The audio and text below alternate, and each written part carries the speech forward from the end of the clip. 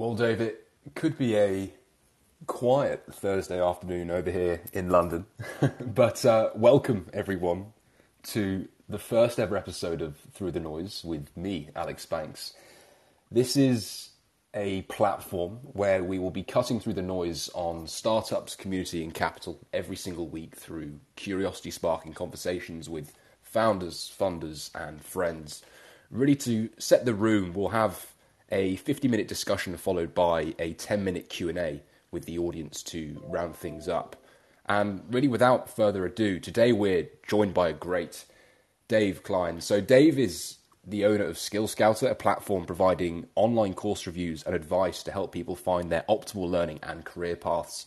Now, prior to Skill Scouter, Dave was COO of Core Management and subsequently co-head of recruiting at Bridgewater Associates, one of the largest hedge funds in the world with over $150 billion in assets under management.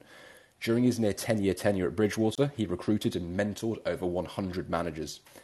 Before Bridgewater, Dave spent over 9 years at Moody's, including as a managing director at Moody's Analytics. Dave also holds an MBA from NYU's Stern School of Business. So, with over 2 decades of experience leading global teams across financial services, consulting, and asset management, it's time to dive right in. So, Dave, thank you so much for joining me today. Alex, thanks for having me. This should be fun. Yeah, really looking forward to diving in. I think we'll start with a little bit on you. So you spent just shy of a decade at a company known for its strong culture, being Bridgewater Associates, founded by Ray Dalio. I'd love to hear how your journey developed to you co-heading recruiting and ultimately pivoting at the end of 2020 to own Skill Scouter. Yeah, perfect. So, I ended up at Bridgewater a little over 10 years ago, mostly one of those serendipitous moments. The train going from Connecticut to New York City broke down 3 times in a week, and a headhunter happened to call me on that Friday. And I normally didn't return their calls, but when they told me it was 5 minutes from my house, I returned it. And, the rest is history. The quick version of Bridgewater is that we treated management as a craft. So, I was brought in and then started in the research department. But the whole idea was you were going to move around and bring new ideas and new approaches to management to different groups. So, had been in the research department, had worked in that core management group, talent, recruiting, et cetera. And, as we were all, kind of sitting in our Zoom calls home for the pandemic, and I'd spent a decade doing that, I really had a reflection of, when am I going to start that business I keep talking about? And I think the real breakthrough for me was finally sort of walking away from the fact that I had to start it. I had to create it from scratch. I had to wait for that one big, brilliant idea. And instead I could go buy it. And so, left Bridgewater to go really hunt for a business. And we kicked the tires on everything from, an oil change franchise and car washes to online web businesses. And, when it became, my own money at stake, it was really helpful to focus. Like, how did I want to spend my day? How did I want to spend my time? And the online education space was just one I kept coming back to. Like, I loved coaching and developing and training people. I loved seeing, access to information changing lives around the world. And it seemed like, especially accelerated by the pandemic, it was only going to keep growing. And so, when we had the opportunity to buy this site, we did. So that's the quick version of how we got here. I really love that idea just at the beginning of serendipity and then in turn treating management as a craft over at Bridgewater. And I think access to information and access to education is something that I'm really, really behind there, Dave. I guess in preparation for this podcast, I came across a staggering statistic that nearly 300 employees have been at Bridgewater for a decade or longer. So why is setting culture early so important, and how should a startup leader think about setting their culture? That's a great question. I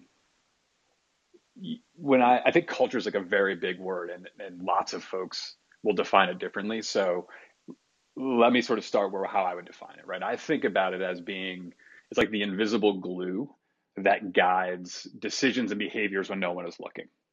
So, whether it's Bridgewater, where we believed in radical truth and radical transparency, we backed that up with tools where we recorded every meeting that you could hear. But um, that allowed everybody to kind of know what the rules were and how to operate. And if that aligned with you, if that strong culture sort of matched your values, then we were attracting the right people, repelling the wrong people. And I think that's why you start to see like a very long. We had a very high turnover early because of that attraction and repulsion, and then really high retention late. And so that's sort of what I experienced when I think about that for a startup founder. One of, I think, the challenges you have early in scaling is like everything starts with you. And then as you start to grow and scale, you're like, well, what am I going to delegate? Like that's a lot of questions I get from people when I'm coaching them in kind of these smaller companies. And I think when I think about delegating which work am I going to give away is usually pretty easy and people can connect on that. What's harder is this concept I call the aligned how. Like, how are you going to achieve that goal? Do you and I agree on the path?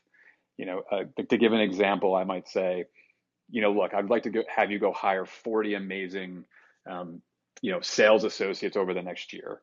And I could go do that. But if I've burned relationships with a bunch of recruiters, if I've gone on campus and offended an Ivy League institution's, head of recruiting, if I've done all these other bad things en route to my goal, I achieved the thing you delegated to me, but we weren't aligned on the how. And the reason that culture matters so much is because it short circuits 1,000 conversations on what the aligned how is. That if we share, certain values and certain understandings of cultural norms and certain methodologies, then I can go operate aligned with the intent and deliver on the goal in a way that's going to be mutually satisfying. And so, in a startup where you're moving fast and you're breaking things like that connectivity can become critical. Yeah, I'm really behind that idea of culture being the invisible glue that guides decisions. I think that's a really, really wonderful analogy. And I think with the example you gave there, Dave, it's important to stay true to your principles very early on. So I'd now like to ask, why is a principled approach important to a well-functioning team? And should an idea meritocracy, one that was employed at Bridgewater, be that North Star? Yeah, let's take those as related but separate concepts. And so, I would say for the first one, like this concept of operating from timeless and universal principles, I think that can apply fairly universally to good effect, right? It allows people to kind of reapproach new problems independently. I think we've all probably read different things about Elon Musk and the way that he was able to, start SpaceX or Tesla was to not accept everything as is, but to kind of go back and ask the questions that led to the fundamental principles of space travel or electric vehicles or battery storage. And so applying that to any company allows you to sort of have that independent thinking. It also has the advantage of compounding that, like, once we've sort of agreed on, well, this is the set of principles that makes sense, we don't have to sort of re-legislate that. We can take and apply that logic to similar situations over and over and over, as opposed to re-legislating everything as though it's new. And so I would say, I think it's pretty fundamental to the people who want to go fast and compound to take a principles approach. On your question on idea meritocracy, I think it's more nuanced. I think it'd be very easy to say, probably most people on this call would intellectually agree with the idea of course, they want the best ideas. Like who doesn't, right? That's an easy intellectual thing to agree with. But I think the implementation becomes really important. Like if you think about being, an investment manager where the best of the best get things right 55 out of 100 times, like barely above coin flip, then building into your system this idea that everybody's going to fight for the best ideas and debate, and especially when you're playing with really high stakes of billions of dollars, like that might work. Like that might make sense for your business.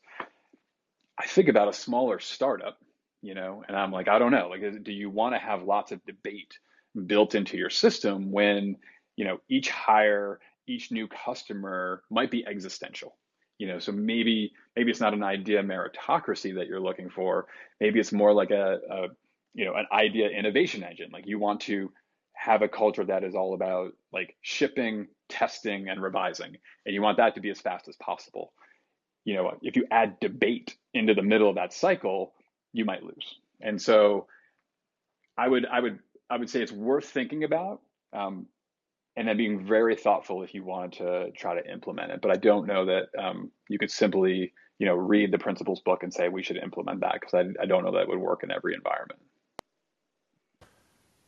Yeah, I think that's a wholly great response there, Dave. I think debating can definitely slow things down. So having that idea that you gave, this idea innovation engine, that can definitely speed up processes and make things a lot more efficient, especially with these earlier startups. I think we'll now branch across from culture setting to leadership crafting. So to turn this back to you again, Dave, what's the most important characteristic that a startup leader should possess? You know, I have to admit it's a tie in my mind. So why don't we hit them both? I think that it's a tie between self awareness and consistency. So on the self awareness side, when I think about a founder, right, you're going to show up with all of your strengths and superpowers, and like all of your warts and weaknesses. And as you think about who you want to interact with, who you want to hire, the customers you want to pursue, how you want to position yourself in the market, et cetera, when it's just you, being deeply self-aware of how to really amplify and leverage those strengths, and how to neutralize and sort of or complement those weaknesses with other people, that becomes, like, I think, so critical to kind of go from 0 to 1 and 1 to 10. The reason I said consistency is when it, maybe it's a trope, but the idea that, ideas are cheap and execution's expensive. I think the people who show up day after day after day, the ones, there's so many founder stories where, it was 100 failures before, the success, where, the authors and the, screenwriters who pitch their movies or books 10, 15, 20 times to a resounding nose, that are now all some of the most famous that we know about. I think that a lot of times the success is the people who are willing to kind of show up longer and more regularly than anybody else. I know you and I have gotten to know each other a little bit via Twitter. I think we both see that, that, the people who are on their day in and day out, and, writing even on the days they don't necessarily feel like it, they are the ones who ultimately, I think, achieve a higher level of success. And so, and especially early on in a startup, when it's all very often concentrated on you as a solopreneur or you as a leader of a very small team, that's really critical. Yeah, I'm totally with you there. Success definitely is attributable to the people who show up regularly, day in, day out. I think by just showing up and actually shipping, whatever that might be, you're already 80% the way there. I guess turning this question on the flip side, what would then perhaps be the biggest mistake early leaders make? You only want to do one? We can do more, Dave. No, I was going to say, I thought about this a little bit because I didn't want to. I think there's easy ones, right? They're the ones that make the rounds on social media all the time, like, oh, not firing fast enough or not delegating fast enough, which I think they're true. Like oftentimes people will, suffer bad employees too long, and that's probably extra critical with startups. You know, Founders will keep their hands in everything and micromanage for too long, and that can demotivate people or just doesn't create enough distance and leverage.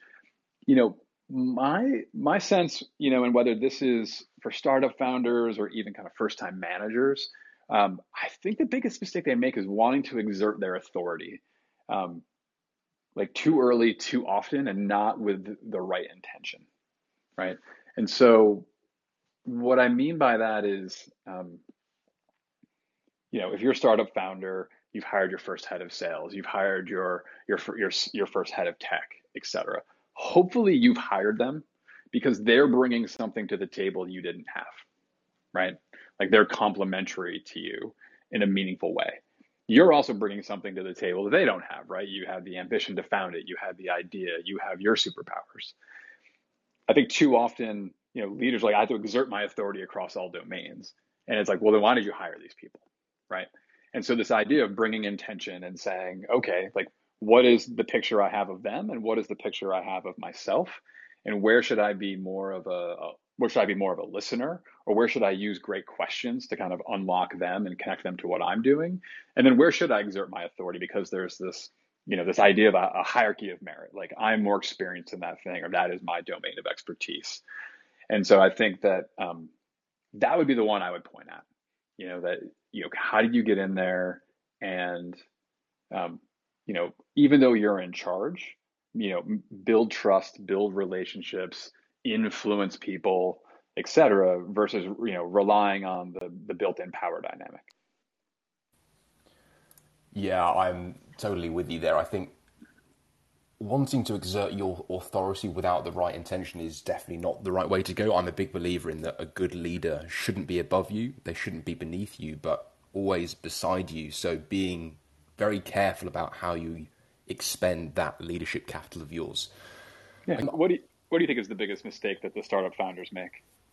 Yeah, I would say perhaps hiring too soon, and understanding that your ability to achieve a lot with either yourself or your co-founder is significantly profound. So only bringing on people when necessary, I think, is absolutely the right way to go, because either A, you'd be excessively burning cash, and B, this can also lead to your point previously, Dave, of micromanaging and getting too far in the weeds with other people's business when you should be effectively delegating through prioritizing and executing. So I'm really big on that one, but I think both of these in turn can shift the founder's mindset to going, look, okay, the bigger picture is important, so let's be very careful about understanding what not to do, and at least how to avoid these mistakes.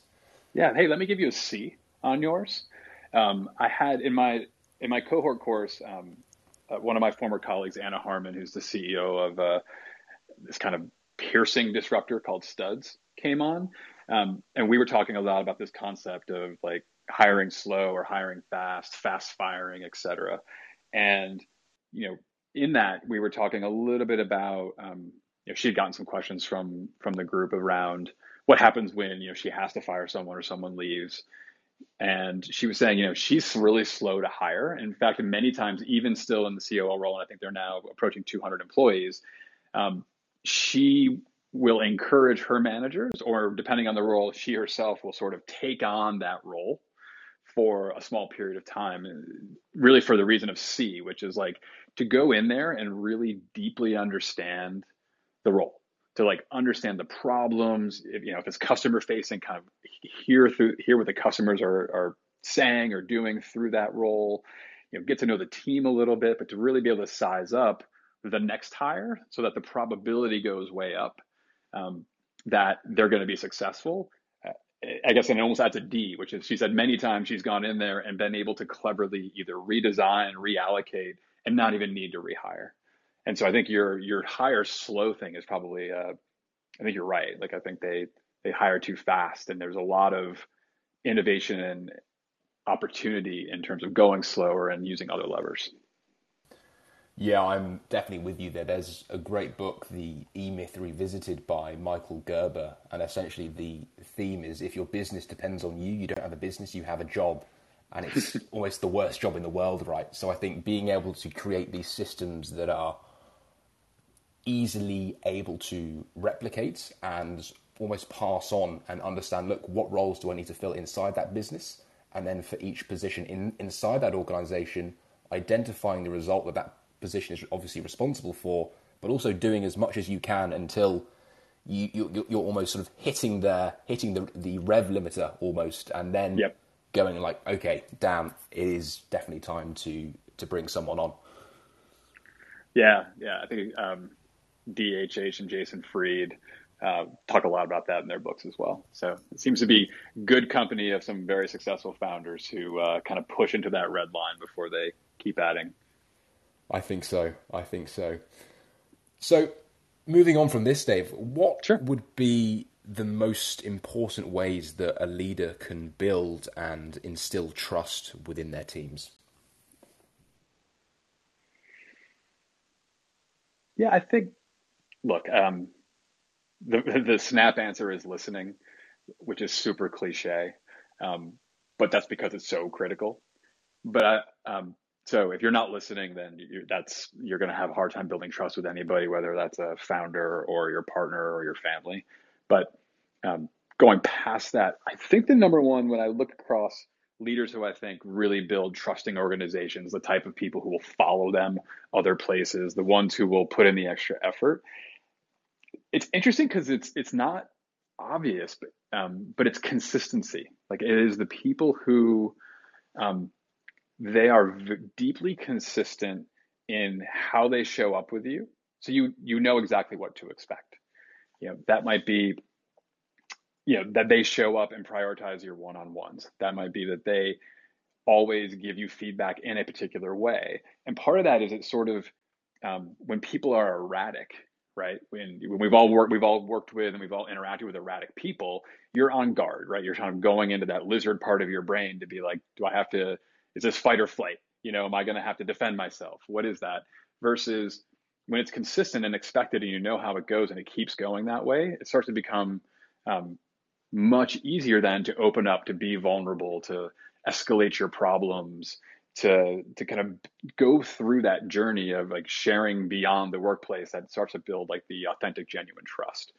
And so I think it's not to say you should be entirely predictable and never shake it up, because I think that can be a useful tool.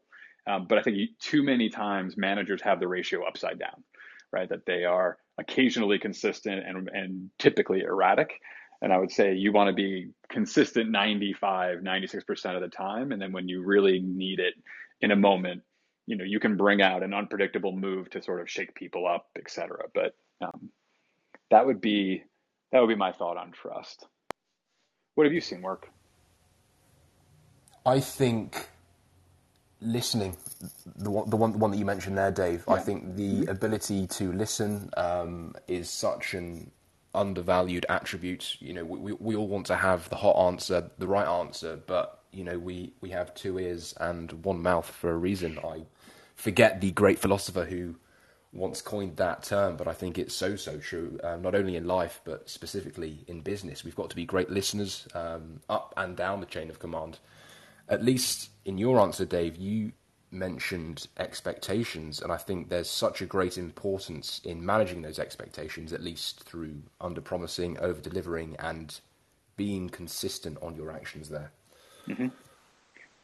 Yeah, do you want to dive into expectations for a minute? Because I think it's interesting for whether you were on this call for, you're founding your own startup, whether you're working at a corporation and trying to manage up. Like I think expectations are this like massive lever that almost everybody underutilizes.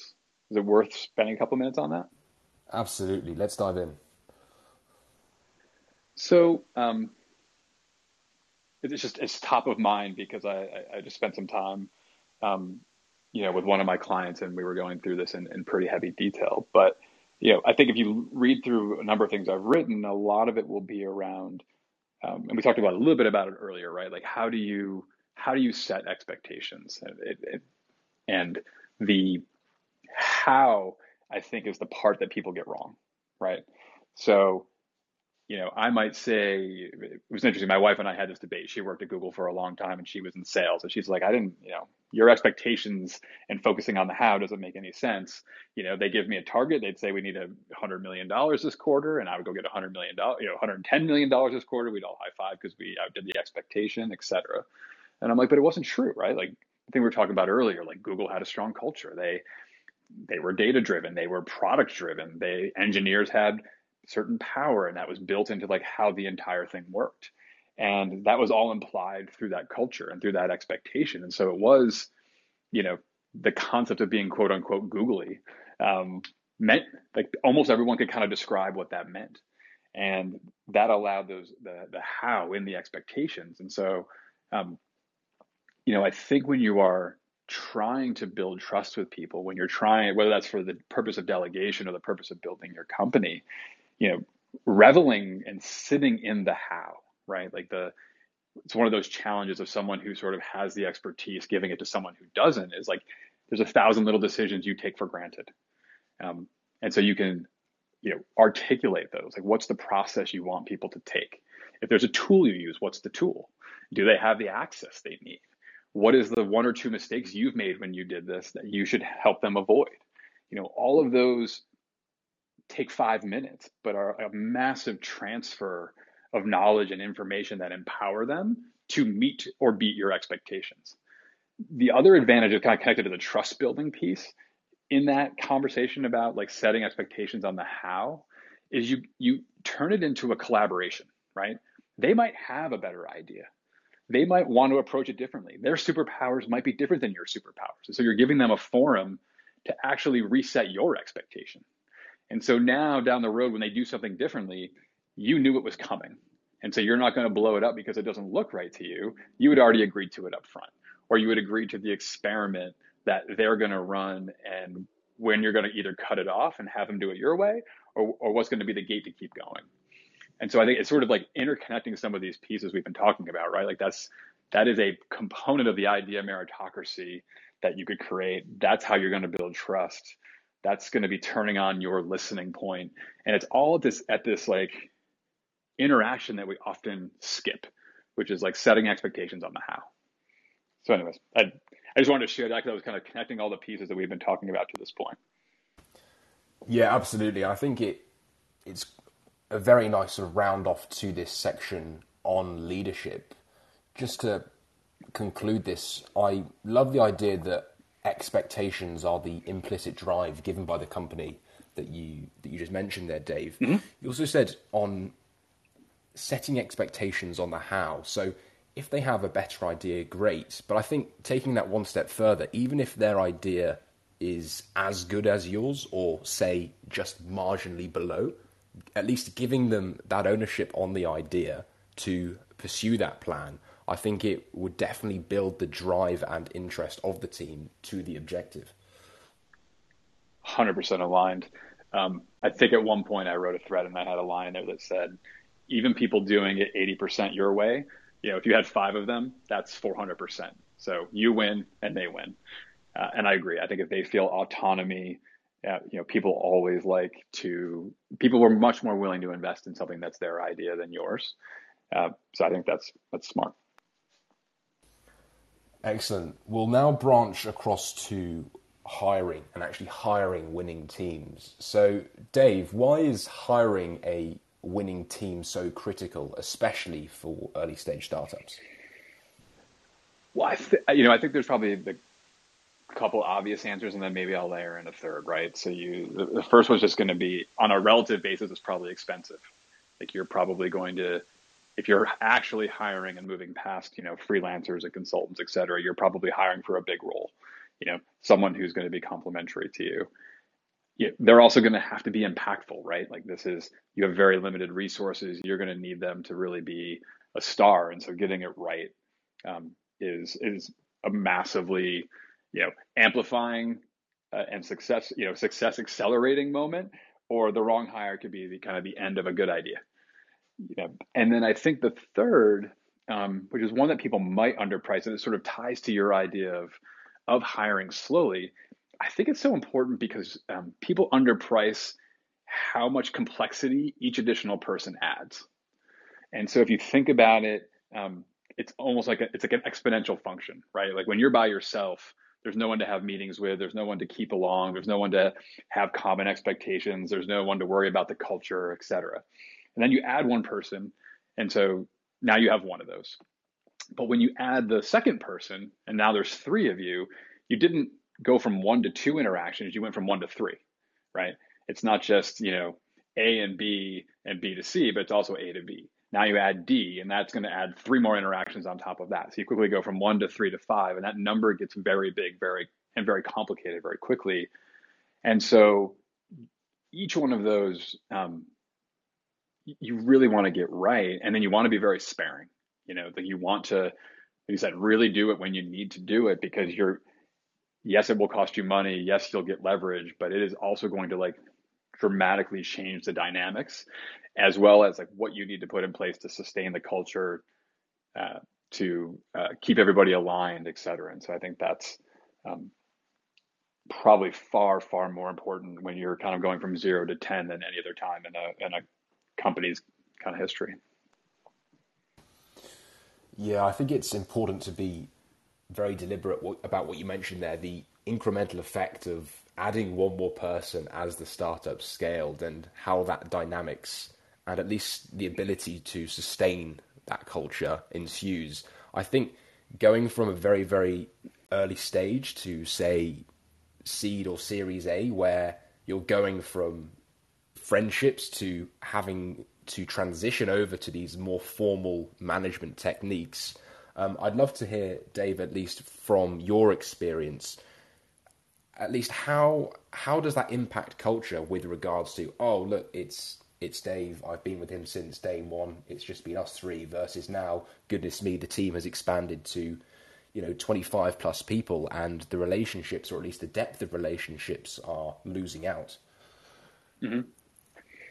Yeah, I mean it was interesting. I was just talking to a founder earlier this week, and it was, he was talking about sort of running up against some of what you're describing, right? He's getting to, I think Ray talked about it in his book. When he got to 50 people was when he could stop knowing the holiday gift to give everybody. This founder is kind of in the mid 30s and feeling the same thing, where it's like, I just I've always been the glue. I've always been the central hub, and I can no longer do it and kind of sustain it. And so I think that's where you end up falling back on, those, like you said, those people who've been with you along the way. And are they going to carry the culture in the way that you've all been carrying it so far? And then I think there's a second piece of it, which is, and this is sort of like a meta point on expectation setting, but sort of being honest with yourself about, what aspects of the culture are they're non-negotiable. These can't change whether you're 1 or 100 or 1,000 or 100,000 people. And which one of them, in some cases, I think sometimes they are going to be stage level, that some of the things, maybe you were all about going fast and breaking things when you were 0 to 10, but once you have a revenue generating company or you've taken on institutional money, et cetera, you might have to actually be more process oriented. You might have to have more checks and balances. And that's okay, right? That's just sort of acknowledging that the culture, if you still hold it as the glue around decisions and behaviors, the types of decisions and the types of behaviors, what are the ones that make you unique and different? And then what are the ones that are serving where you are at a point in time? And so I think it's being intentional and giving yourself a little bit of grace that the culture is going to change. And that's probably okay, and if you're going to focus on any of it, it's the part that keeps you, unique and different. If you're Zappos and the core tenant is customer service orientation and being quirky, you're going to keep yourself focused on those, but you're obviously going to handle that very differently at, a $2 billion valuation than you did at 20 people in an office. Yeah, the second piece you mentioned there, the non-negotiables about culture, regardless of 1 or 1,000, it's all about being welcoming of that change, which I really, really love that point you mentioned there, Dave. But similarly, finding that balance between that welcoming of the change, but also being grounded by the systems of the business.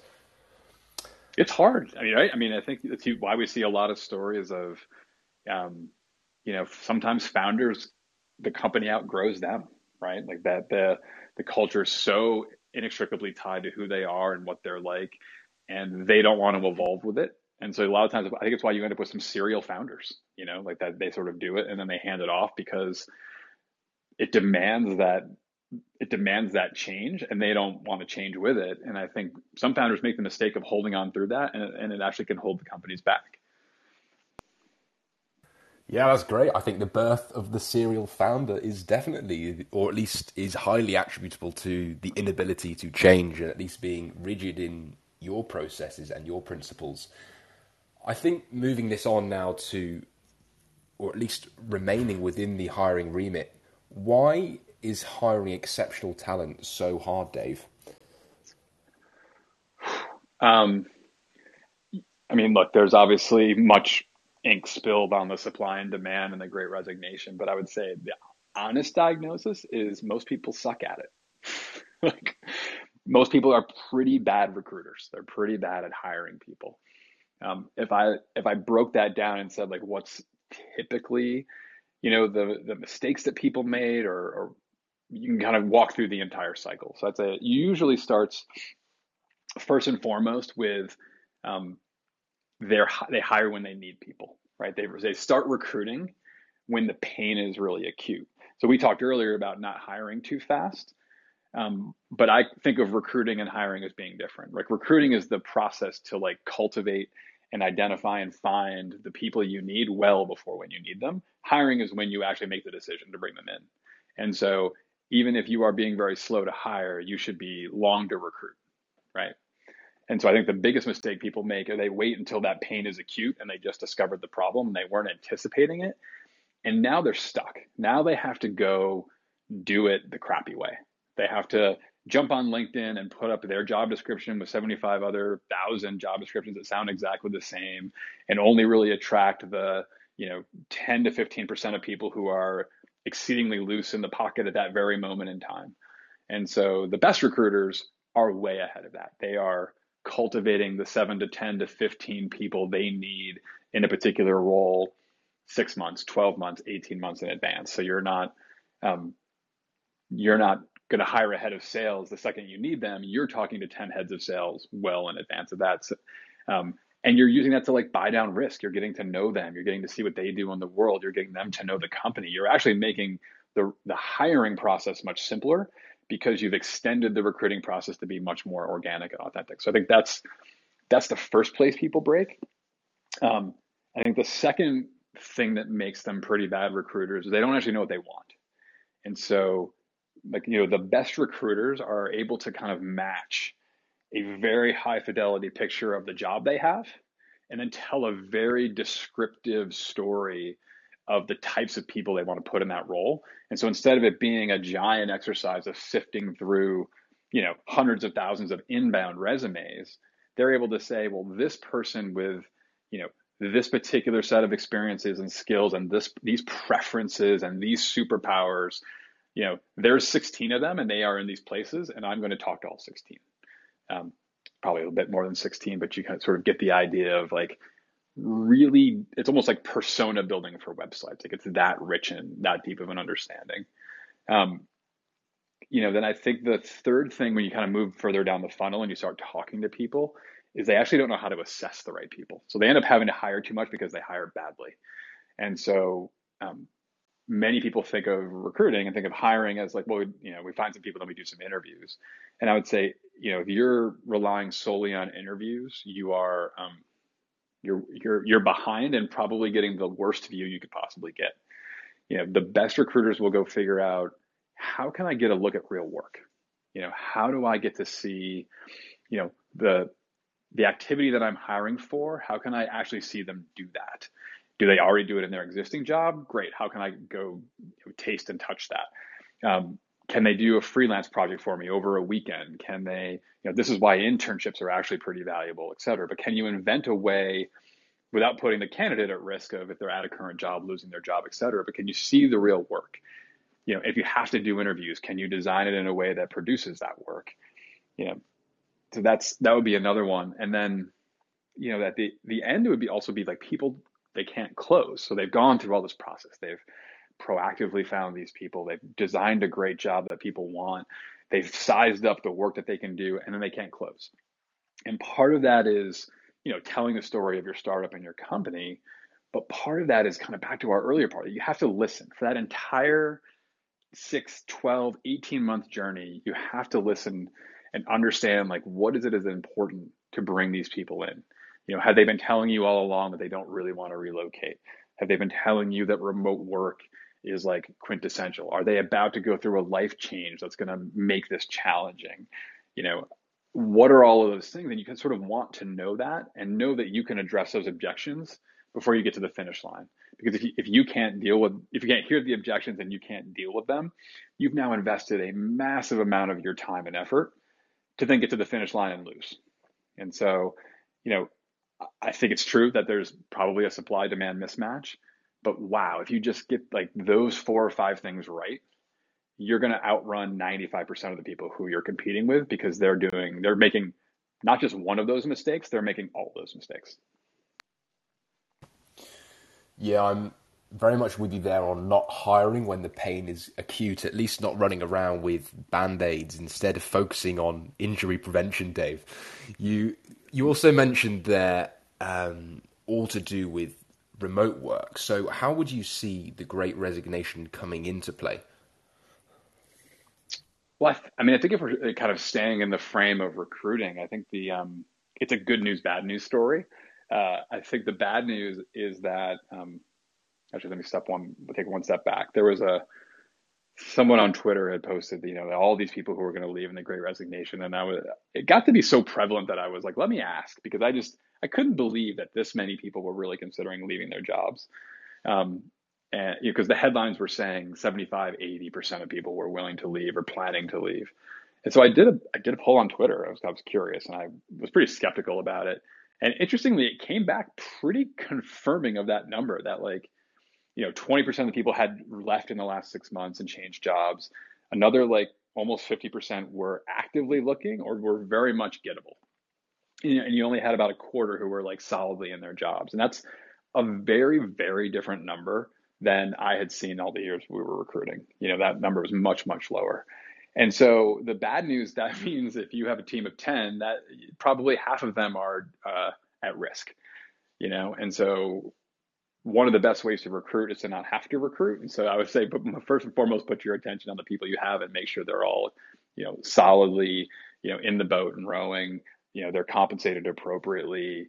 They are, inside that kind of circle of trust and thriving. And then I think it's also an opportunity, more so than ever.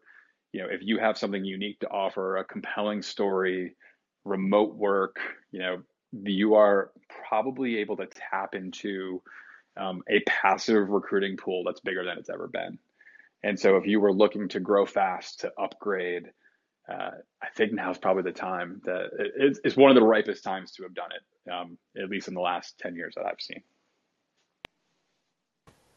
Yeah, I think that's a staggering statistic there. Only a quarter of people, at least from your sample there, Dave, are solidly happy within their jobs. So their Right? openness to shift, pivot, and find the next appealing opportunity is more so prevalent than ever.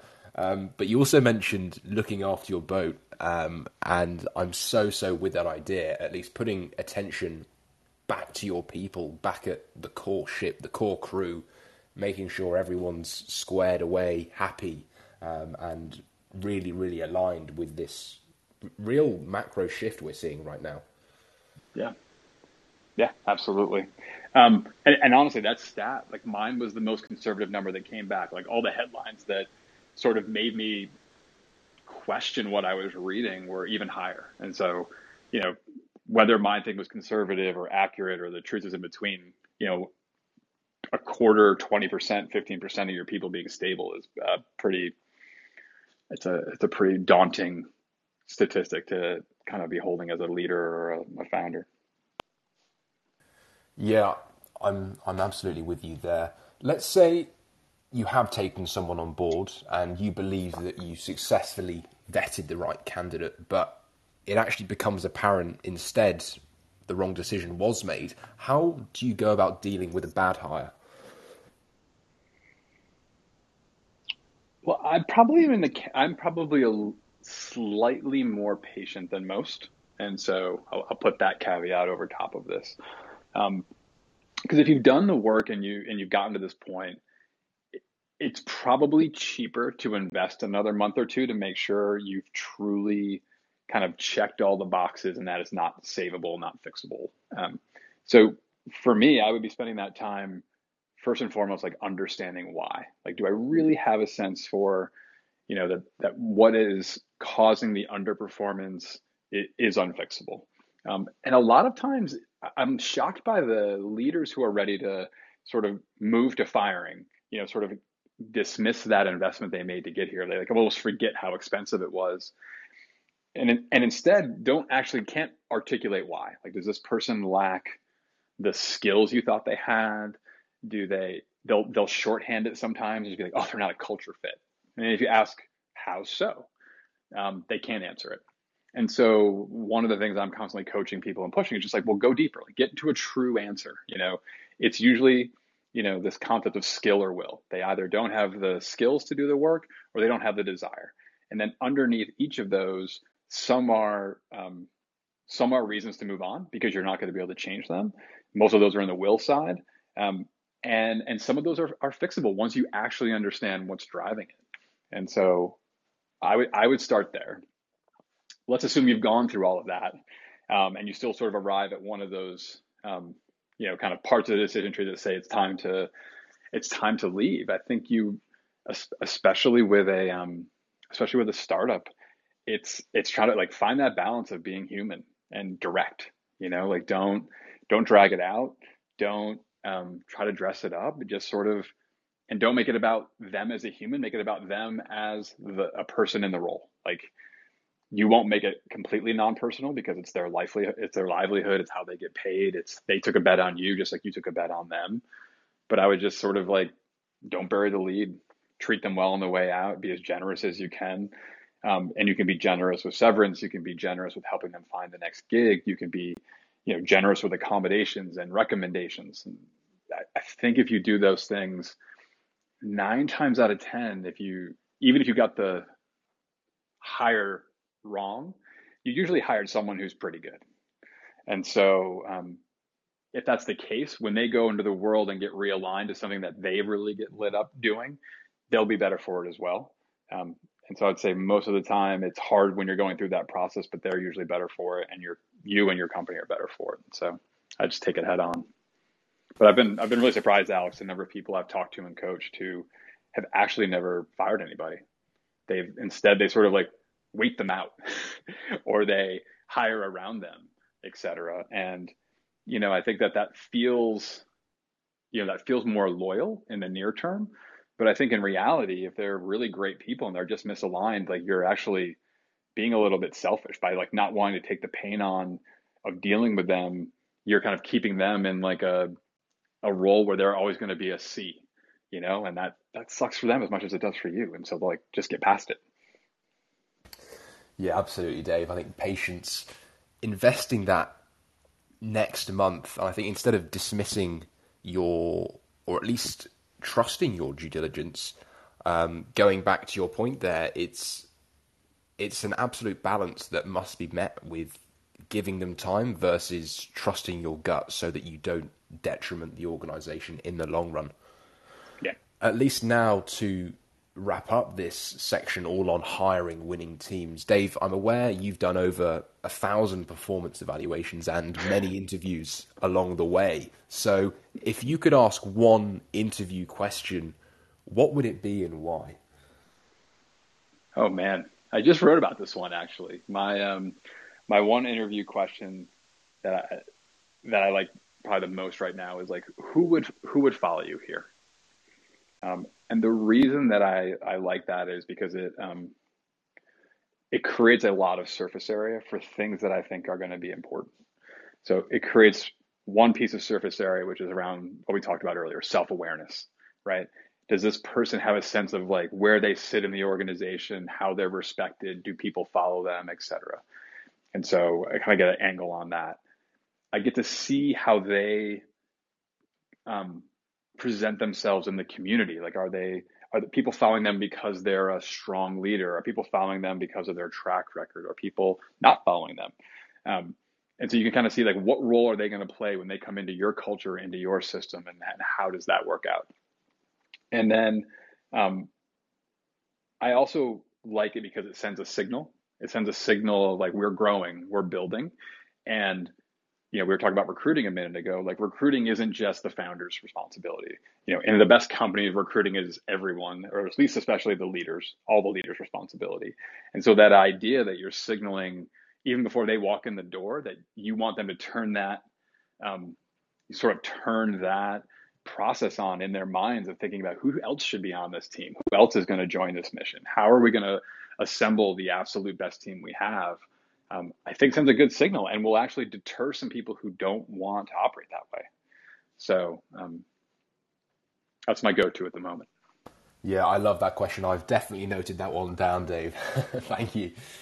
At least now we'll move on to the Q&A. So thank you, Zach, Gorav, and Lauren, for patiently waiting for the 53 minutes that we've hosted this live. So hope you've enjoyed the discussion so far. So feel free to call in if you have a question, and we'll happily hand you over the mic. Whilst we wait for a caller, Dave, I want to start a little something at the end of each podcast where each guest leaves a question that will be asked on the following episode. So, Dave, if you can kindly just write down a question, not say it verbally, send it over to me, and what I'll do is I'll ask the guest at the end of the next episode. All right. I dig it. I'll do that for you. Excellent. And Zach, I see you're up. Feel free to unmute yourself when you like, and would love to hear your question. Hey, Alex. Hey, Dave. Great show. Congrats on the first episode, Alex. Dave, it's been great hearing from you. Just had one quick question. As someone who's, at a smaller startup, I think the point you made about, not in charge of a smaller startup, but at a, 20-person startup, the point about personal relationships and as they change with the scale or the impact. And I guess my question to you is, do you think there'll ever be a time where the fiber of a small team isn't driven by the personal relationships? Because I know a lot of the people at my current company, before we all came here. I was just wondering, do you think there would be anything that could happen that would disrupt that? Or do you think that it will always be kind of the foundation in a lot of ways of how companies start and how they grow? Be good to get Alex's take too. My sense is that I don't think it'll change. You know what I mean? Like, I think that, whether you want to call it a company, a startup, a tribe, a team, like there's sort of always been this human instinct to want to collect and collaborate to accomplish more than you could on your own. And the thing that like binds that together is going to be the relationships between the people. Like some of the best teams I've been on have resulted in people who've stayed my friends for years or decades past, right? And if you look at, one of the things I write a lot about will be, I've been studying a lot of the coaches, right? So whether that's Greg Popovich or Coach K, et cetera. And they emphasize that so much. Like they actually put a lot of intention into almost like accelerating the collisions amongst their teams that are changing every year to ensure that the personal relationships sort of come together and gel faster. And so the other piece of data I just give you is having been through, I've kind of been at this 20 plus years. And so there's been I've experienced both kind of company crises or even like global crises that have impacted companies. And one of the things you see in those moments of like hardship or tumult or change is those bonds actually go up, they don't go down. So you might think, wow, this impact's going to come in and pull this apart.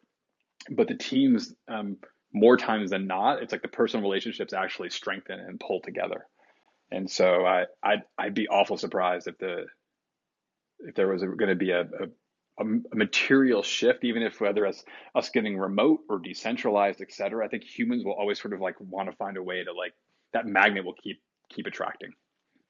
Alex, what do you think? Yeah, I'm with you, Dave. I don't think so either. I mean, us as social beings, we want to be around other people, right? So cultivating those relationships is key, especially early on. And Dave, to your point there, on personal relationships, they definitely solidify everything that we've chatted about today, whether that be culture and at least how those relationships trickle down from that of a leadership position. Yeah. And then a piece that's interesting right now is just how technology is shifting that a bit. I mean, I think about it's like amazing the handful of us who are on this call that are possibly sprinkled all around the world. It's like a set of collisions that wouldn't have happened 10 years ago. And so that might, some of the specific who's and the where's might change and how we organize that. But I think the personal bonds will, I think if anything, they can transcend whether we're in the same spot. Absolutely. Zach, great question. And Gaurav, Lauren, please feel free to call in if you have a question. Otherwise, Dave, I have so enjoyed doing this one. Everything from leadership, hiring right, knowing when to make the call on firing, or patience, waiting it out. I think the knowledge and bombs you've dropped today has been truly valuable. So thank you for coming on, my friend. Alex, thank you for having me. I'll reserve my right to call dibs on episode 100, because I know that the same consistency I've seen from you, on Twitter is going to probably show up here. And so I can't wait to see you keep breaking through the noise. Dave, really appreciate that. And episode 100, it will have to be marked already in the diary. Done. Excellent. Well, guys, thank you so much for tuning in. It's been a handful of people on this first one, which is a handful more than I actually expected. So thank you all for tuning and staying and listening intently. Dave, and to all of our listeners, it's been a real pleasure, and I'll catch you soon on the next one. Thank you very much.